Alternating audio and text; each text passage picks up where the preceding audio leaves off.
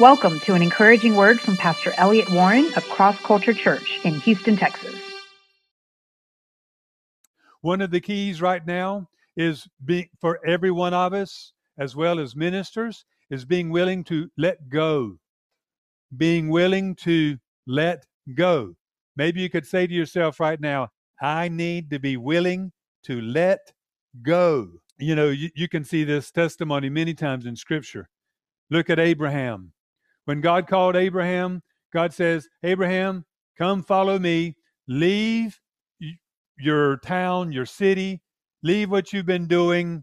Leave your family. Leave everything and come follow me.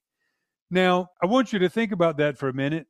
Abraham could not have just said, well, I think I'll just stay here and I'll seek you here. See, so many people, they want life their way, and God will call them out of something, maybe some relationships that are pulling you down, maybe a way of life that's ungodly.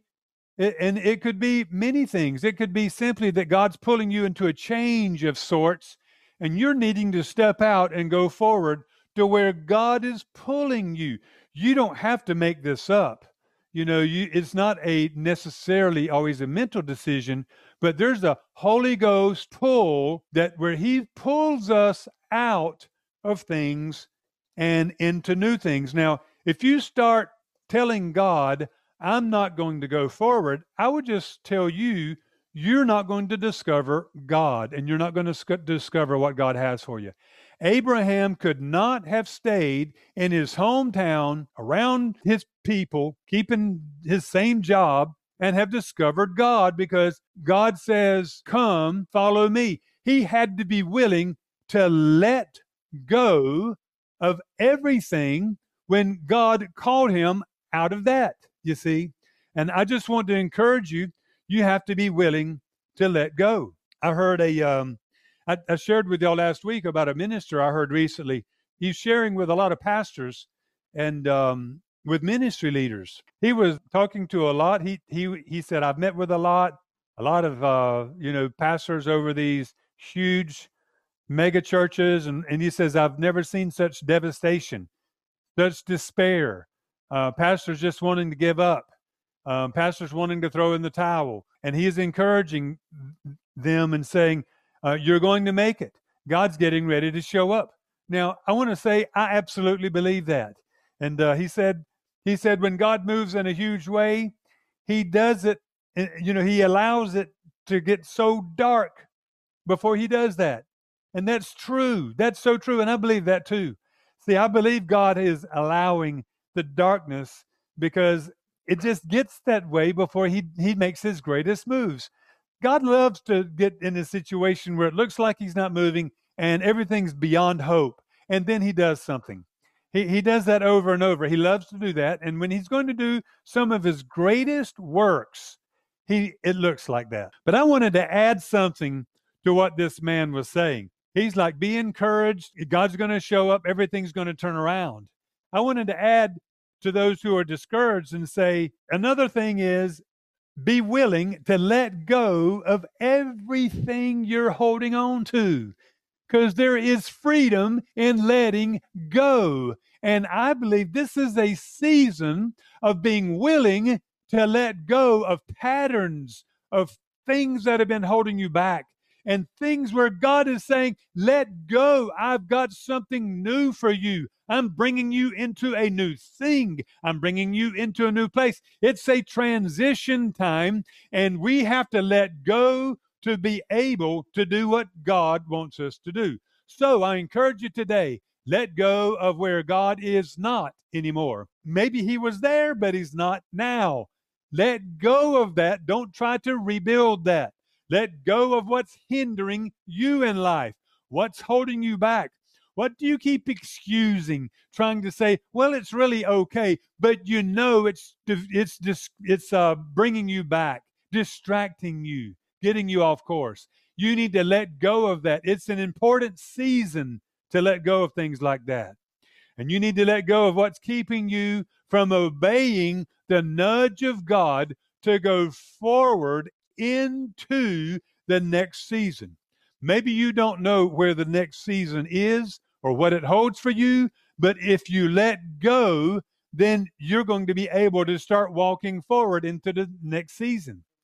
Sometimes we want to know exactly where we're going before we let go of the past.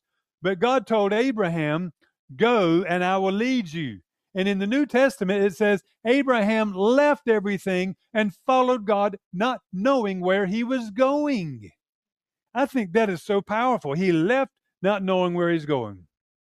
So you have to let go, but you've also got to go forward.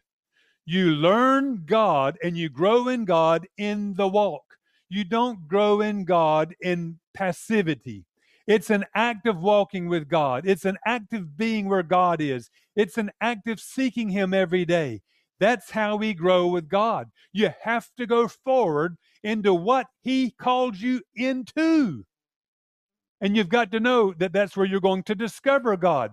I believe as the church goes into the next thing that God's bringing us into, there's going to be a great explosion of the presence of God when we get there.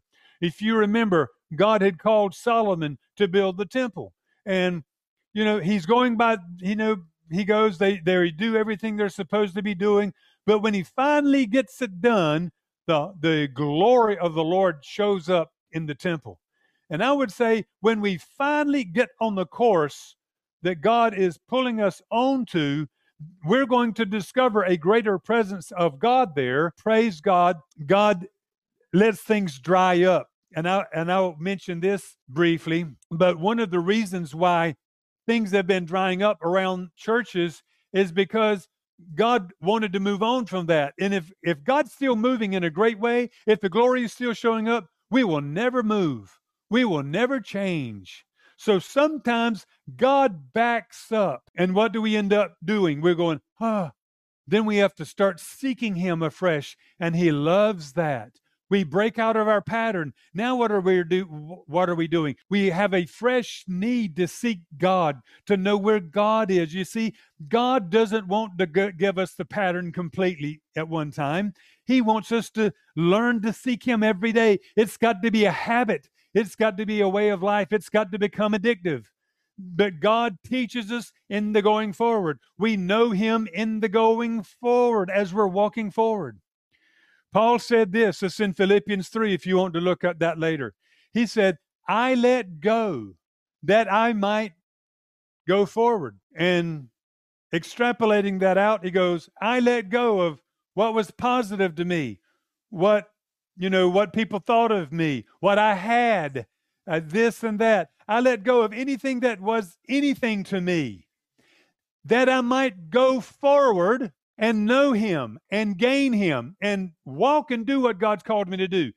All those things come together. You've got to let go to go forward. You have to let go. Paul said, I'm letting go of anything in the way. I'd consider anything in this world, even the most great thing you might consider, I'd just consider it like rubbish. So if I need to let go of it, it's nothing to me. I can let go of that. And I'm good because my goal isn't to hold on to those things. My goal is to gain Christ, to have more of God in me, to know Christ like I've never known Him. And then he says, and then to do what I've been called to do. You see, there's a going forward in God, and God is in the walk. God is in you going where He's called you to go, doing what He's called you to do, and that is a step-by-step process. So I say to you now, I believe this is of this hour. Come out from your past season, come out from things you've depended on, and step out into the future, into the things that God has for you, and to what He's pulling you into. That is where you're going to grow. That's where you're going to know God. That's where you're going to gain Christ. That's where you're going to find fulfillment in life. It's in Him, and it's in going forward. You're not going to learn God. You're not going to grow in God if you're passive in these things. And if you think you can just never change and everything is always going to be the same. You got to be willing to step out. Look at Abraham. God calls Abraham and He says, come out of that city and follow me. Now you remember, we already saw he wasn't going to grow if he stayed there and didn't let go. But also, he would not have grown had he not gone forward. You have to go forward. I think it's neat, too, that Abraham, what's he going forward doing? He doesn't exactly know. And it's like, okay, he's looking for land. He's looking for the right land. Well, in the Bible, in the New Testament, it says, really, he wasn't even looking for that. It says he was looking for a heavenly home. He was looking for the eternal things. What's being said in this? Abraham is going through the journey. He's looking for the promises that God's giving him in this life. But it says, but what he's really seeking is the eternal. That really highlights a dilemma that we have. We have been called to things. God has us assigned to do things. We grow in that. But ultimately, even though the assignment is very important and God's in it, the greater goal of all of that isn't necessarily the things down here. It's the connection with God. It's being one with Him. And I just want to encourage all of you in that.